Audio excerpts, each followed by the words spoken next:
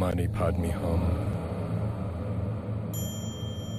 Religion, science, myths, and legends all point toward the next evolution in human consciousness. What do the invisible realms hold? Who's telling us and how do they know? We're investigating insights from around the world to answer the question, what does the material world arise out of and where do we go once we've dropped the body? You're about to go interdimension with Robert Wallace and Adam Jeffrey to undiscovered spiritual realities. My own brother, sister. Yes. I see you.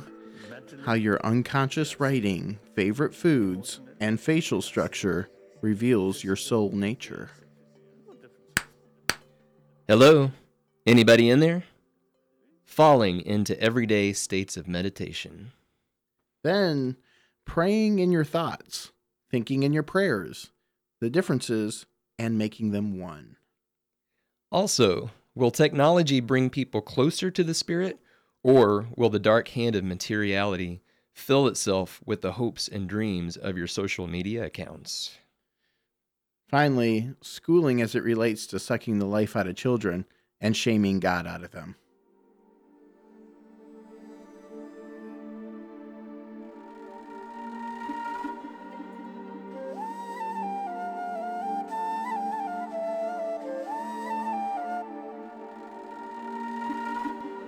All right, and welcome to Spiritual Reality, a show all about the other dimensions of life. So today, as we discussed, we're going to be talking initially about some of the nonverbal modes of communication, some of the ways your soul shows itself, wears its heart on its sleeve, shows its hand, and what you can do to prevent it. No, I'm just kidding. You can't stop these things. So one of the things that needs to be discussed post-haste is your handwriting.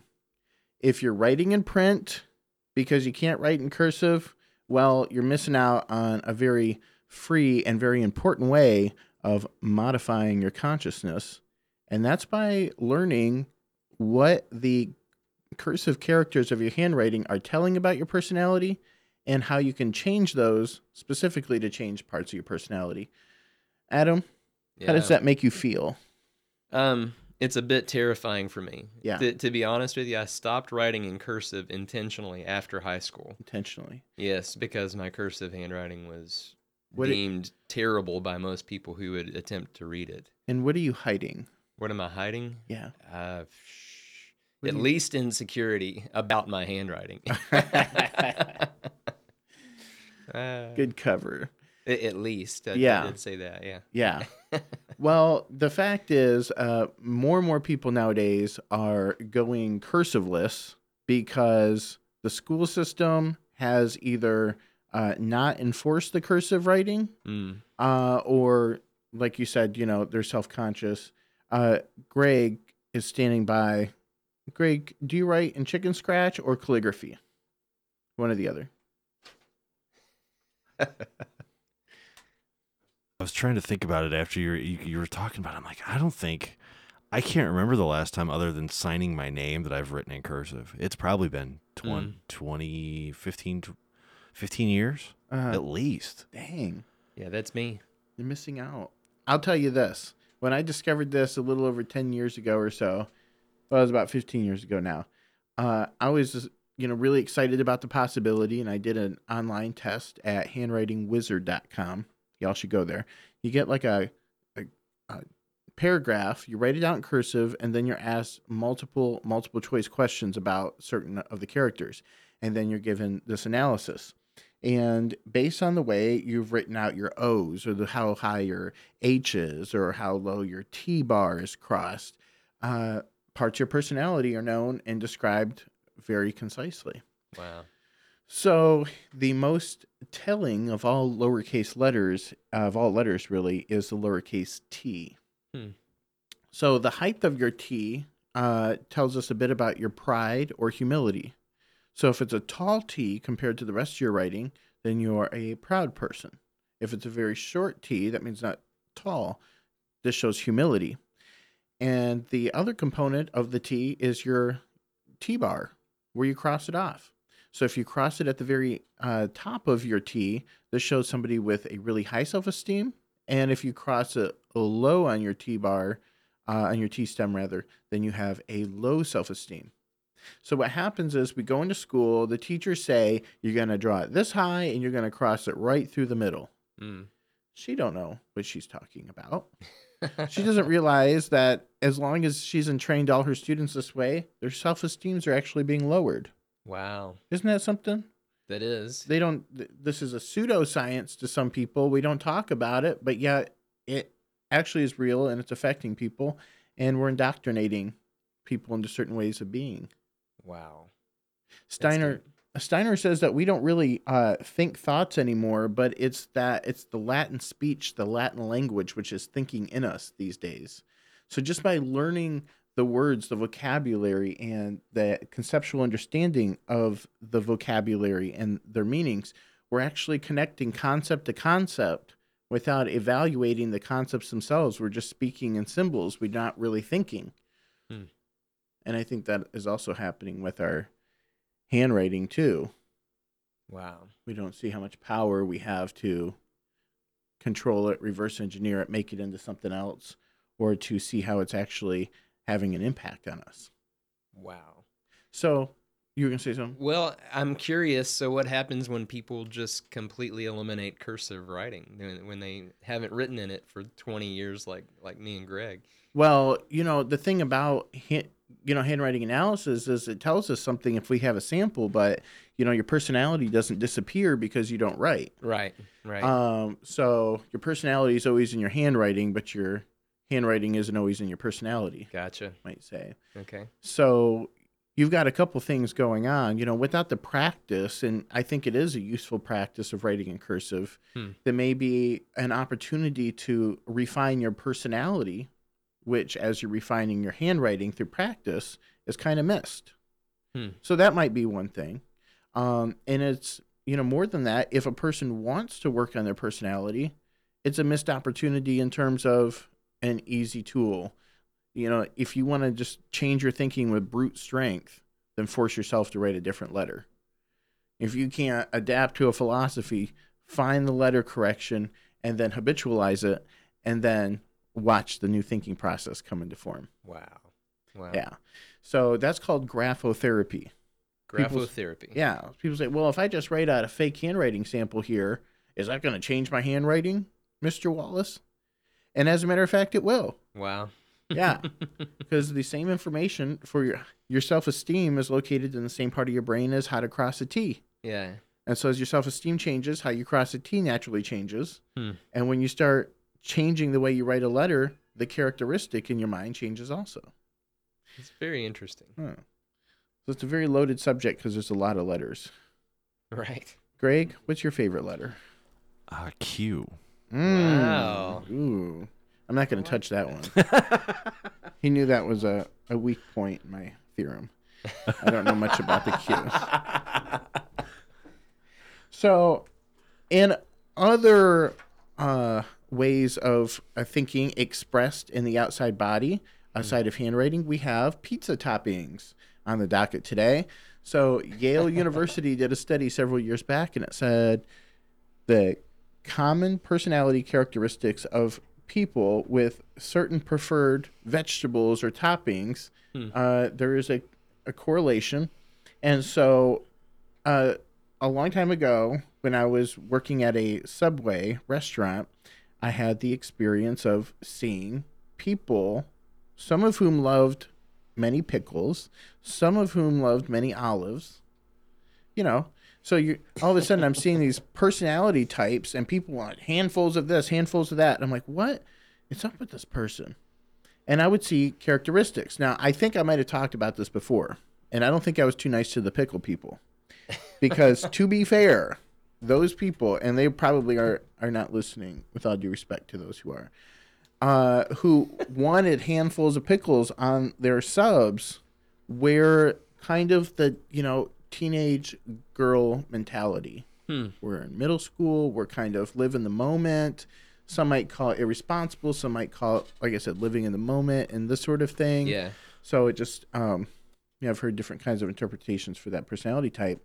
But I noticed the more pickles that I would consume, I noticed that, that would take a lot of, fill my head with a lot of air. I don't know if it's the vinegar in the pickles or if it's the pickles themselves. That's interesting. Isn't it? Tomato people, smart people. Tomatoes have a lot of lycopene in them. And people who use a lot of brain power, brains are cranking, they need a lot of tomato power. There you go. People that love cucumbers tend to have softer cheeks. I noticed that their cheeks are softer. And people who like a lot of olives, their skin seems to be more hydrated. Almost, I don't say oily, but it's very hydrated and in that sense. But anyway, Yale did an official study. So there's the Robert Wallace study I just gave you. Wow. And then there's the Yale study, that study was based off the Yale study. So there you go. All right. So if you should just go online and look up what you're eating a lot of, what your favorite food is, and learn about yourself. Now, face reading, this is one that is less likely to shift unless you have a habit of having plastic surgery a lot. And this is Chinese face reading. Now, I don't think Adam will mind if I point out his glorious forehead.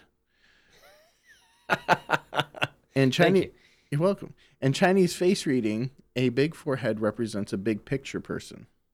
So this is somebody who's looking at global affairs. They're looking at all the aspects of a situation from a big perspective. And people whose hairline goes a lot further down their forehead, closer to their eyebrows, tend to keep themselves busy with details. They like to look at that moment, and they can't really process everything else that's going on. Wow. So there's something to be said for that. So I've been accused of having a little receding hairline, and it's just not so. It's kind of like, it goes up on the sides up here. And for me, it's a point of pride, even though pride's a sin. Because even though I got my dad's kind of vampiric sort of, coming back around the sides, upper thing, it means my forehead is bigger. I think that helps me think There you go. more broadly. Yeah. If your chin sticks out, you're a tenacious person. If it's wide, you're a confrontational person. If you have high cheekbones, you're an adventurous person. If you have big lips, then you are a generous person. If your eyebrows are really high, then you're a discerning person. This is the kind of person you don't want to rush up on because they are standing back and thinking and assessing. If the eyebrows are lower, then you might get up more in their grill, in their space. Cool. So, fun facts. Yes. taller- Super interesting. Taller people tend to have longer legs, and their center of gravity kind of requires that they spend more time sitting. Shorter people have shorter legs, which tend to be, chunkier because they're on their feet more often. They keep their center of gravity. They keep on their feet more often, and they're more active. Whereas really tall people find themselves sitting down more often. Very interesting. Okay, so that's all I'll say about that. But there is a meaning about everything. Your eye color, there's something called irisology, where if you look at a person's iris, and based on the designs and the shapes and distortions and things in their iris, you can see aspects of their whole body. So in this quadrant of, the iris is the kidneys, and this one's the liver, and here's this, and where's this little splotch at? Oh, it's over in the kidneys. And it's kind of like acupuncture. We have meridians all over the body. And so, we can look at the bottom of the foot and, acupuncture, and we can hit the sinuses, we can hit wherever. So it's a microcosm. Everything that's small is represented in the face and in the body and in the handwriting and in the tastes and the flavors. And, everything is represented in the hand by itself, in the acupuncture sense. And so it's very meta. That's pretty cool. So, Christy tells me, my wife tells me that my eyes change colors depending on what I'm wearing. Isn't that interesting? Yeah, I guess I would have to put together a new belief. How does that make me feel? Well, whenever changes, occur, it's because of an inner change. So maybe you're, You got multiple personalities that I don't know about? I don't think so. I think you do. I don't know. I know that blue eyes are for intelligent people have blue eyes. Brown eyes are generous people. Cool. Each of the colors kind of have a meaning. I had a dog with a blue eye and one gray eye. Interesting. I've known people like that too. Yeah. But the shifting of the eyes, I mean, aside of your run-of-the-mill reptilian on TV, shape-shifting reptilian, I don't know much about. I'll have to look into that. So we'll go into your shape-shifting later. Cool. Now, a very important thing that we have to get to today is numerology. Yes. And have I done your numerology report? You have not, no. And I'm super curious. I have robbed you of many years of understanding. Now, if y'all don't know what numerology is, it comes out of ancient Judaism, Kabbalah, things of this nature. If you go to decoz.com, that's DECOZ.com, you can get a free numerology report. You can buy the software and make unlimited reports from that, or get like a free initial report, which is you must do. Cool. And I bought the software because I have to make so many reports for everybody. But obviously I haven't made one for you yet. So what is numerology? Well, mathematical equations are done on your birth date and on your birth name and your current name. So your name is re-represented in numerical values. So each letter has a numerical value. And so for Robert, R-O-B-E-R-T, that'd be 962592. And so, and the double digits are used. For instance, the letter K, though, is number 11. And whereas some numbers, like number 15, would be reduced 1 plus 5 is 6, a number like 11, 22, or 33 master numbers would stay in that form. So a K would stay an 11. So the way you do math will, some of the rules and then the equations you're doing will get you certain values. And depending on those values, they'll be reduced or they'll stay in their high value state, and you'll have a more glorious interpretation of the number. Okay. It hurts my brain a little bit. I know, because I just went off on a tangent. But, no, it just stretches it. It's a good hurt. It's like, when you haven't stretched your legs the way you needed to in a while. And Okay, good. Yeah. Because the thing about numerology is if you are at a place of indecision, if you're trying to find yourself, if you've done everything but that, I mean, I'll tell you, when I found it, it gave me a massive insight into my past and who I would be for the next 15, 20 years to present time. And then, who I'll continue to become moving into my, 60s and 90s and however long. And the stuff really does, in a sense, know you better than you know yourself. I mean, especially those of us who are just like living and not particularly trained in any sort of psychology or anything that would give us heads up.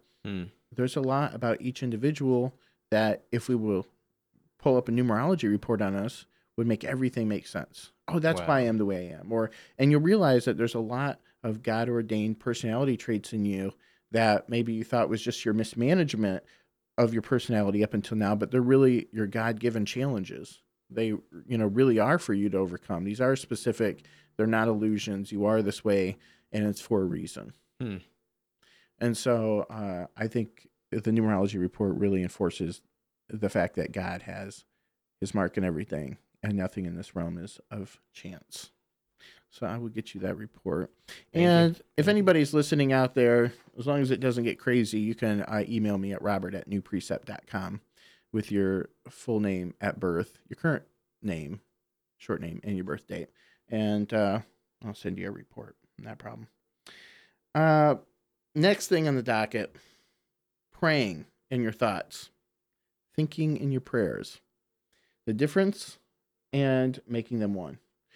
So the reason why we can see Adam's glorious hair follicles today is because of a discussion some time ago about the conundrum of pray without ceasing, but then the Bible also says that whoever prays with his head covered shames his head. So if you're always praying, but you can't cover your head, then you should never be wearing a hat. That's the math. But praying isn't always thinking, and thinking isn't always praying, even though I think that's the ideal. Because even though the only thing we do without really ceasing, other than breathing, is thinking, and therefore our thoughts should be prayers. Right. And since God does hear our thoughts as prayers, at the same time, not everything we think is worthy to be prayer. Sometimes it's like, what is he doing? It's things that we would be ashamed of if they were like put on a divine platter. And so sometimes there's like a separation. Can we treat all of our thoughts holily? Holily. That would be the question. I like that. Adam, is that possible? Is it possible? Yeah. Yes. But yes. it's just far from us right now, isn't it? It feels far from us. It feels but far from I us. have to It's not, answer but it yes. feels that way. It's I think that it's interesting to reflect on the idea that God does see your thoughts. It's that whole thing. There's nowhere we can hide. You can't hide in your own head. You can, it's like you said, there are things that we think, and if we're honest about it, we would be ashamed if everybody else saw it. But God sees it all. Mm. And I've always found that, that used to be scary to me, but now I think that it's pretty beautiful because I believe that God loves us despite what horrific things we might think that we're thinking. We might go, wow, that's awful. And then we go, but God loves me anyway. And that has always drawn me to the idea of God and drawn me to want to experience. It's like, man, if God can love me, knowing everything that's ever gone through this head of mine, I'm drawn to that. Yeah. I'm down with that. Hey, Greg, tell us about the darkness of your heart. He loves to put you on the spot, Greg. He gets to be so off guard with this stuff. The darkness of my heart. I don't even know. So you're such a nice and sweet guy, but under the surface, who are we really? I'd like to think that deep down I'm the same person that I am on the surface, but I don't. I mean, when I was younger, I was kind of an awful person, but as I've gotten older, I've become a much kinder, gentler person. Yeah. I was kind of a egotistical or egomaniacal, or I'm trying to think of the other word for it, but I was just kind of a jerk to a lot of people and didn't really realize I was being a jerk because it was just my nature. I was just kind of had a bit of an ego with everybody, and as I've gotten older, it just kind of went away. You hit the nail on the head because that's kind of how I am. I don't even realize it sometimes. Yeah, sure. I'm just a egomaniac, and here we are. Yeah. On the Robert Wall Show. Yeah. Though, it's like, it to me, it's this crazy thing. We've talked before about how thoughts can be like seen as spiritual warfare. We choose which thoughts to give power and to hold on to and to claim, and which thoughts to push the ladders away as they're coming in, as we've talked about this over and over again. And I go, man, for me, I don't know if it's this way for everybody, but this is a constant work. I used to call it struggle, but I just consider it work. It's just because I do want to be a kind person. I do want to love people unconditionally, but sometimes these thoughts come in and they're just judging and they're criticizing and they find the bad, and it's like, no, push the ladder away and find the good. And that's work. So sometimes what people see as an outer manifestation of kindness is actually an inner work of saying, no, I'm going to choose to think kind thoughts about you. I'm going to choose to find the good in this person because there's some other voice trying to tell me that you're garbage, and I don't believe that. Mm-hmm. That's Is, really is it just that way for me, or is no, it this? I think that's the way for everybody. Yeah. Yeah. We all have to confront negative self-talk. Yeah. And you can have a great big ego, but as long as you're still comparing yourself to other people, you're going to find a shortcoming. Yeah. And as long as we're not finding our identity in God and our spiritual relationship, then we're going to find it in materiality. We're going to find it in personality. We're going to find it in the world. And with that comes ego problems. Right. So I think everybody's susceptible to that. Yeah. I have one other thought about ego too that I have been learning and am continuing to learn is that there are two sides of ego. I think a lot of times we just think of ego as being prideful, and that's we equate the two. You know that I am the greatest and life revolves around me. But I think that there's another side of ego that trips us up and tricks us that I've been learning, and that is like a self-pity. It's still a self-focus, but it's woe is me. Oh, I'm terrible at this. Oh my gosh, I'm the worst. You know, so it's this other side of ego. It's like, oh, I can't get you to be prideful. Well, I'm going to get you to hate yourself. You know, I can't get you to look down on everybody else. Well, I'm going to get you to look down on you. That's an awesome point. Yeah. Because it taps into the other bigger issue that if we're susceptible to things that flatter us, then we're susceptible to things, criticisms that demean us. So we don't maintain equilibrium. And if people can affect you one way, then they can affect you another. So equilibrium is being unmoved or maintaining our stillness in our center, regardless of whether we're hearing kind words or whether we're hearing hateful words. Right. That's a really good point.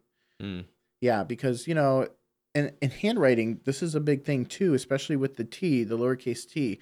Because we can have a high T and it's going to show us somebody with a lot of pride. And they can have a very low T stem or T bar, which means they cross it low. So they have a low self-esteem. So there's a person walking around and they're very prideful, but they feel bad about themselves. So sometimes we can see an old lady in church and she's all pious and she comes out and starts whomping everybody with her purse. She's got that high T, low cross. Wow. We see Macho Man, busting out, Right. Ladies man, everything. A lot of pride, low self-esteem, feels like a small man inside. Wow. But then you have, smaller personalities. You have quainter people, and they have these short T bars, T stems. They're very humble people, but their self-esteem is at the top. They feel great for where they're at. So. Yeah. I mean, you can have a lot of pride and a high self-esteem or low self-esteem, and you can be humble with a high or low self-esteem. And those get conflated a lot. That's why I brought that up. Yeah. Because we don't realize those are both aspects of the ego. So Right. Yeah. Good point. Cool. Adam Jeffrey on the job. So another thing we need to get to here is falling into everyday states of meditation. So Adam was snapping at us, trying to wake us up, finding out if we're present because we're off in a gaze. We're staring at the wall. We're listening, but we're looking right through his head. Is anybody in there? Ollie, Oxenfree. Well, when we fall into meditation, and perhaps you've had this happen. You're talking on the phone with somebody, and you got the phone to your ear, and you're staring at the ground. And before you know it, you're zoning out. You're just listening to them fill your head with everything they want to say, and you're just kind of zoned out. And perhaps you start to have a perception warp. Perhaps you start to move into a spiritual frame of being because of the way your concentration, your attention has been surrendered, and the way that you're letting things work on you and move through you. And that puts you into an altered state of consciousness. But a lot of times people don't realize when they're daydreaming, they are tapping into a meditation. When they're zoned out on something or nothing at all, if this were more under control, we would call this meditation. Right. And so everybody does it. But when we go to try to meditate at the yoga studio on the yoga mat, and we're trying to be quiet in our brain, and then the thoughts are coming up, we don't realize how we naturally fell into those states of relaxation and meditation in our day-to-day lives, because now we're trying to force ourselves to be quiet instead of just surrender ourselves to emptiness and nothingness and allowing that to be good enough. Adam, do you find yourself meditating on accident? Oh, absolutely. I have been called, for years, I have been labeled as ADD. Yeah. And I think that that's a big part of why. I mean, I've talked before about how I've always been extremely imaginative. So I live inside my head a whole lot. And I used to see that as a flaw. And sometimes I still that ego voice comes in and tells me that it is, but it's something that I've actually tried to work on, because it's interesting, because you want to be present when somebody's talking, but there come points where I could just totally be gone and just not here in this room at all. Mm-hmm. So yeah, for me it's been finding balance. But I like how you said, you talked about the difference in trying to force meditation or just relaxing into it. And I think that that's why a lot of people struggle with the idea of meditation, is that it actually, I think, is something that should come naturally to all of us. Yeah. Even people who haven't gotten the label of ADD, or that aren't imaginative people, you see everybody zone out. I see some of the people that would say, "Oh, no, I never do that." And you see it happen. And you can't help but laugh when you see it happen. Yeah, and I think when we have that happen, we're more likely to write it off to human error than a religious experience. Right. And it's it just goes back to the whole, when you're trying to strain to do this thing, you're making it not happen. Mm. And it seems too simple just to, relax into it. But yeah, with some knowledge, you'll come to understand that the steps leading up to your spiritual state, if done consciously in love, this is a constructive form of meditation. Otherwise, yeah, we might go in and out of consciousness and we're spinning our wheels and, Right. So learning how to meditate is important. Interdimensional, cosmic, esoteric meditation. Rudolf Steiner. Yeah. Just wanted to say all those words. So another point we need to touch on is God sees the thoughts of our heart. And a lot of people don't think of the heart as a mind, as a thinking. So in terms, we're still talking about, praying your thoughts and all of this. Yeah. But the Bible talks about the heart as a mind. As a man thinketh in his heart, so is he. You think the heart's down here, the thinking apparatus is up here. You mean as a man feels in his heart, so is he. No, as a man thinks in his heart. As a man thinketh in his heart, so is he. Out of the abundance of the heart, so the mouth speaks. Wow. So, esoteric terminology, the heart and the mind were the same thing in to those ancient writers. And so since we don't think a lot like that, we don't realize that the thoughts we're thinking are really not just reflections of the heart. They're building up the heart. They're making the heart. They're, the objective fruit of the heart is these thoughts that we're, holding on to and thinking on. And so I was listening to some lecture last night, and it was talking about how we're building up our spiritual bodies with all of our thoughts, our words, and our deeds, and how they're all baked into our soul, and they make the foundation. They affect every atom of who we are, every Adam Jeffrey of who we are.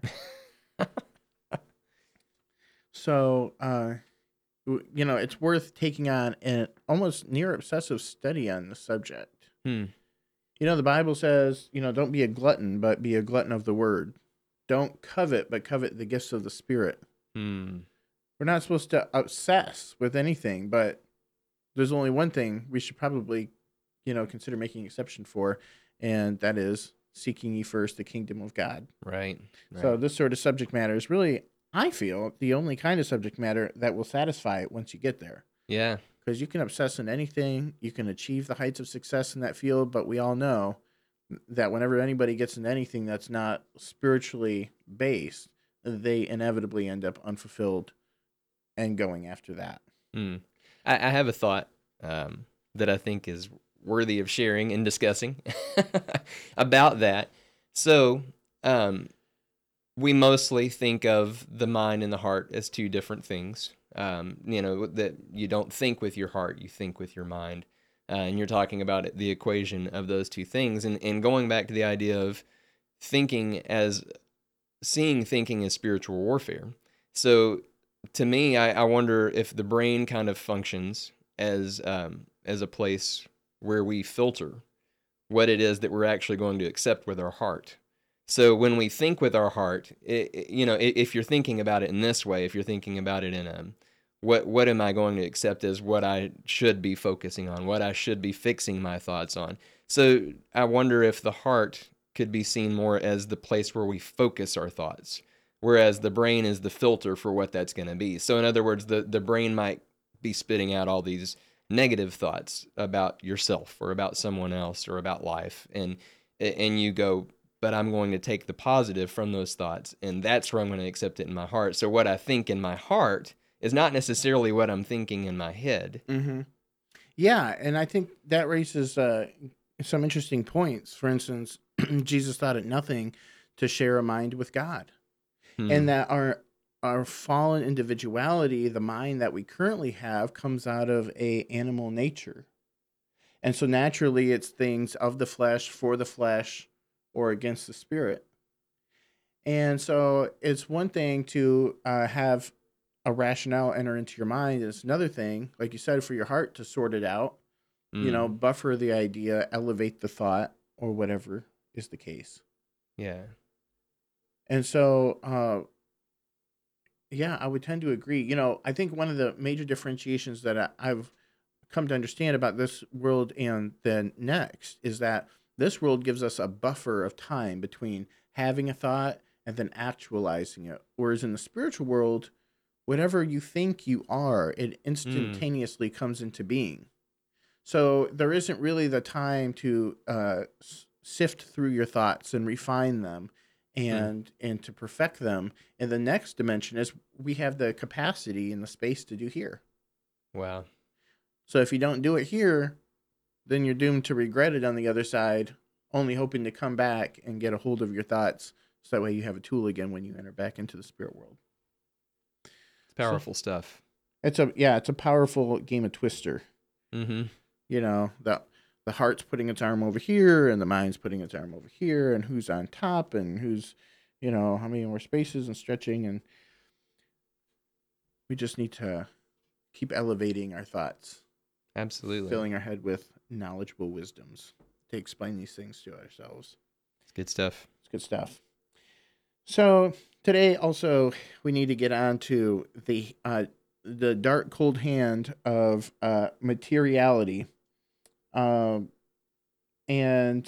how it's sucking up all of the humanoid characteristics through the connection of our social media into its web. So Steiner talks about this kind of transhumanism, this future where technology creates a risk, which we're already knee deep into, of a transhumanistic subculture. We're all hooked on our cell phones. Well, not all of us, but those of us who are. And we're inputting this constant stream of data. And obviously Google and all them, they have access to, they know how people think. And they have artificial intelligence, which will teach them how they think and how to better implement, the global collective consciousness of everybody. So what was once a piece of plastic and a piece of metal and became a computer chip and a hardware and became a phone and became a computer is now enlivened with the soul forces that are created out of the life generative forces of the soul of man, which have been installed into the technology. Like, it's... Wow. Artificial intelligence has got a booster shot of, electricity, a defibrillation. It's like a Frankenstein coming alive. We'll just put a little bit of our real thoughts in there. And now we've elevated this matter up into the realms of conscious thought. Wow. As being imbued with, higher cosmic forces. And that's a risk that Steiner said would happen. Yeah. If, we continued on and developed this relationship with technology. So we've created a monster. We have created a monster. Yeah. And the trajectory is only to see it. What is science? What does modern science want to do right now? It wants to see it to its fullest. I want to see the person, I want to see the robot reproduce itself. I want to see the robots develop, theories on religion and psychology. I want it to be that, human, realistic, Mm-hmm. even to the point of wiping us out and continuing on its everlasting way through the Wow. universe. Wow. I think of Terminator. Yes. Yeah. I mean, and that's where it's going. You know, we see the robots MIT is creating, okay, and then we Yeah. see its implementation. Oh, it's going to deliver your pizza. It's going to check you into your hotel. It's going to make the hamburgers at this burger place. It's going to do all these things to the point where, you know, the human will just be a suggestion and among the cogs of robotics. You know, oh, you had an idea. Well, that's nice, human. You know, go back over there and chip bricks or whatever the case is, you know. Mm-hmm. Obviously, if we're slaved in a robotic world, they'll have their own brick chippers. But what will be our role? You know, will it be like the Matrix? Will we just be in pods? Will they be sucking Wow. our brain forces? We will have no role. They'll get rid of us. It sounds like something. I worry about that stuff Yeah. because I'm weird. I feel like Yeah. Greg has a lot of information on his brain about cyborgs. I'm a and- big conspiracy theory guy, and that's like one of those ones that I dove deep into the rabbit hole on one day. I was like, oh my gosh, what have I done to myself? Because now I've spent the last 4 hours reading about how robots are like secretly plotting to take over the world. And I'm like, oh man. And all my personal I can't conspiracy sleep. days. I Yeah. mean, you're not going to get those thoughts out of your head. Nope. Right. That's a genie once out of the bottle.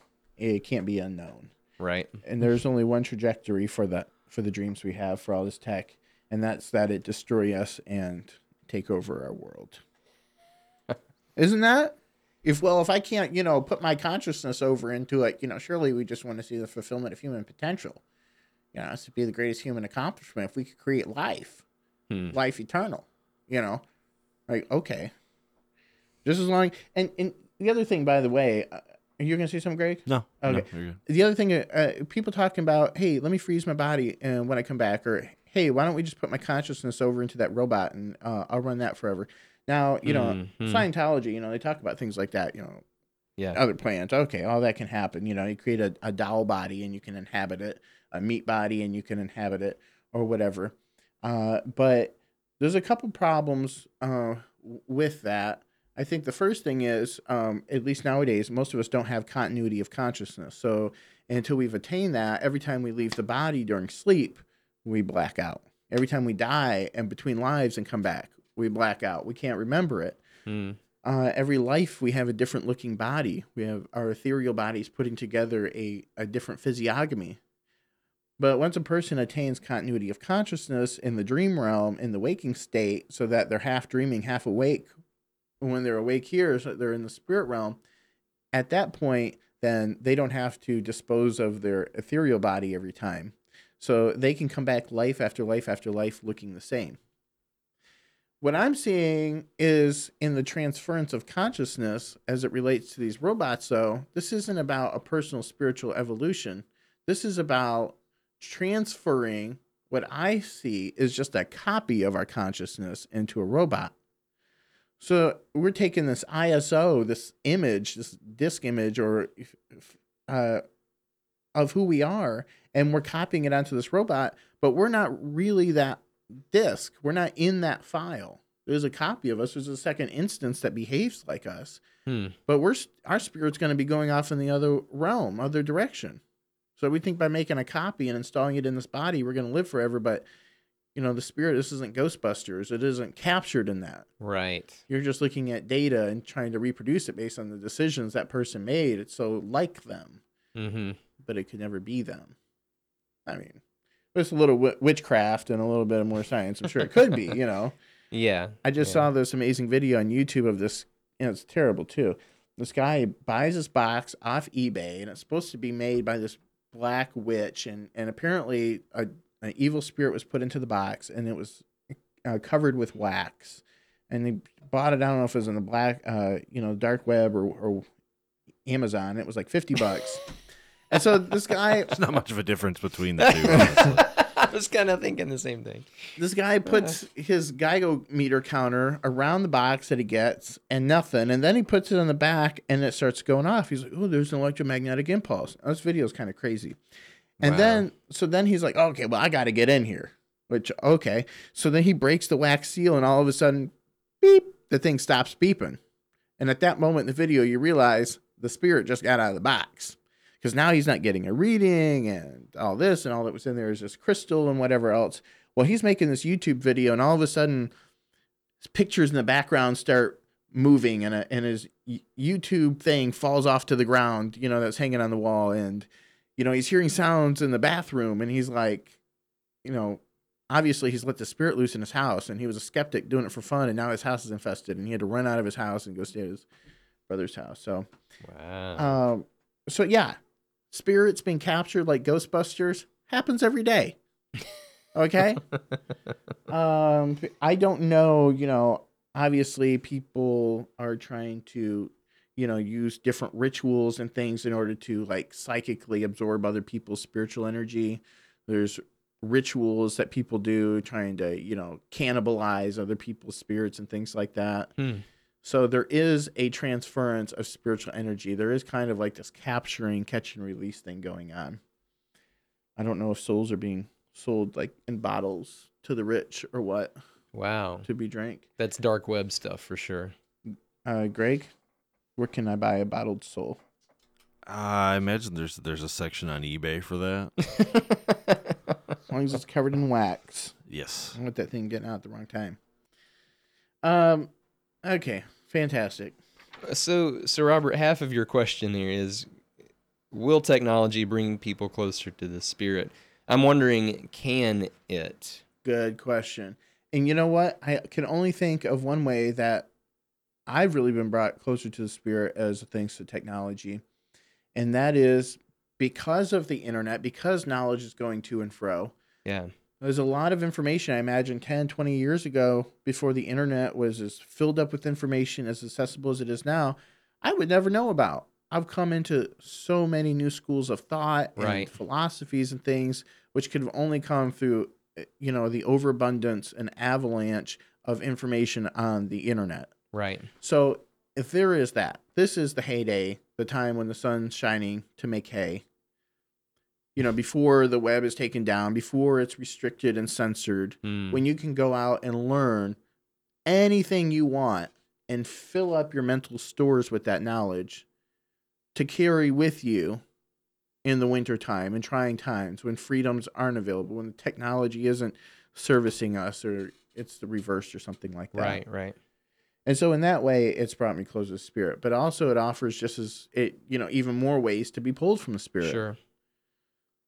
Because just having it around is a temptation. It's a temptation for laziness, to have it automate what happens in our life. And all of a sudden, now we're depending on technology to take care of, our day-to-day stuff, our mental philosophy, the way we're thinking about life, everything is satiated through the serotonin and dopamine hits that we get through the fun stuff and the things that, satiate our curiosity and, Right.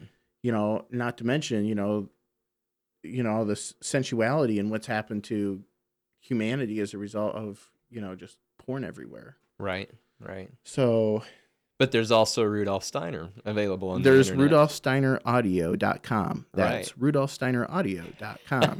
Yes. So, and we're using technology right now as well. We're using technology. We're trying to make the best use out of it. Yeah. There's something kind of disconcerting about the whole thing. Steiner said that back in the 1920s and stuff, he said he wouldn't want to commit his voice to recording unless he could do it by means of fire. Wow. And you got to remember, he was an occultist, esotericist. Right. And of course, they were doing a little bit better than wax cylinders, I think. So I don't know if maybe, he could have considered electricity as fire element. Yeah. And maybe yeah. this is. And I think part of that is because, then the nature is burning it up and only carrying the essence along spiritually. Wow. I imagine. Yeah. Some say that technology he was describing just isn't invented yet. Right. Where we can record and blast out fire and talk in that way. Interesting. But some do believe that, we imprison ourselves by writing a single word on a piece of paper. We become stuck in this dimension. People write, vows in blood. If some people believe we record our voice, Yeah. if we have our picture taken as part of our soul taken. Yeah, I've heard that before. If, in the book of Enoch, it talks about, the things that are written being committed to eternity. And so there being so much weight to what we commit to paper. Wow. that your words are spells, that the magic, the power of life and death is in the tongue. Yeah. And so every form of creation and communication, however innocuous and innocent, is creating spiritual forces. It's permanent in one sense. It's creating a spiritual life that if we realized, maybe we would speak less. And the more I study that, the more I regret doing what I'm doing every day.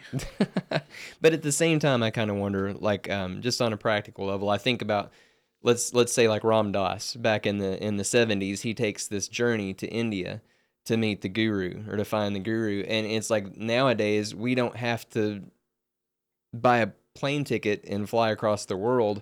There are videos of actual gurus. There's rudolfsteiner.com.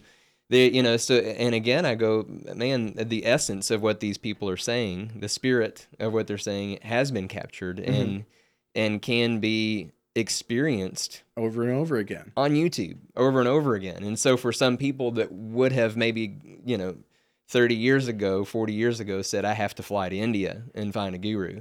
Well, now they can just click on YouTube, and I go, Yeah, and is that a useful tool? That's interesting because I can still see the auric outline around people in video footage that was recorded decades ago. Invisible forces that were captured in these electromagnetic strips that can be seen by a carnal eye and yet still exist much later. So seeing these invisible things, imagine, what other invisible elements or whatever are committed to tape, including intentions and the power of the spirit as it's being pushed off of, whatever teacher, Osho, Sadhguru. Y'all should look those guys up. So we'll talk about maybe next week how the school system second life out of children, shaming God out of them, and that's so terrible. Next week I'll be talking to Dale Brunsvold again. I'm going to be doing an interview there live with him. So he's the reader of Rudolf Steiner's audiobooks, rudolfsteineraudio.com. And visit us at spiritualrealities.net. Like and follow us on facebook.com/spiritualrealities. You can check out some of the work I'm doing in the world at imaginevegancafe.com. My wife and I run a cafe. It's all vegan here in Memphis. And we also make music. You can check out our original music at 3dayflight.com. 3-Day Flight is where he's making music. So if y'all have any questions, comments, concerns, please write me at robert@newprecept.com. If you need a numerology report, I would be happy to try to help you with that too.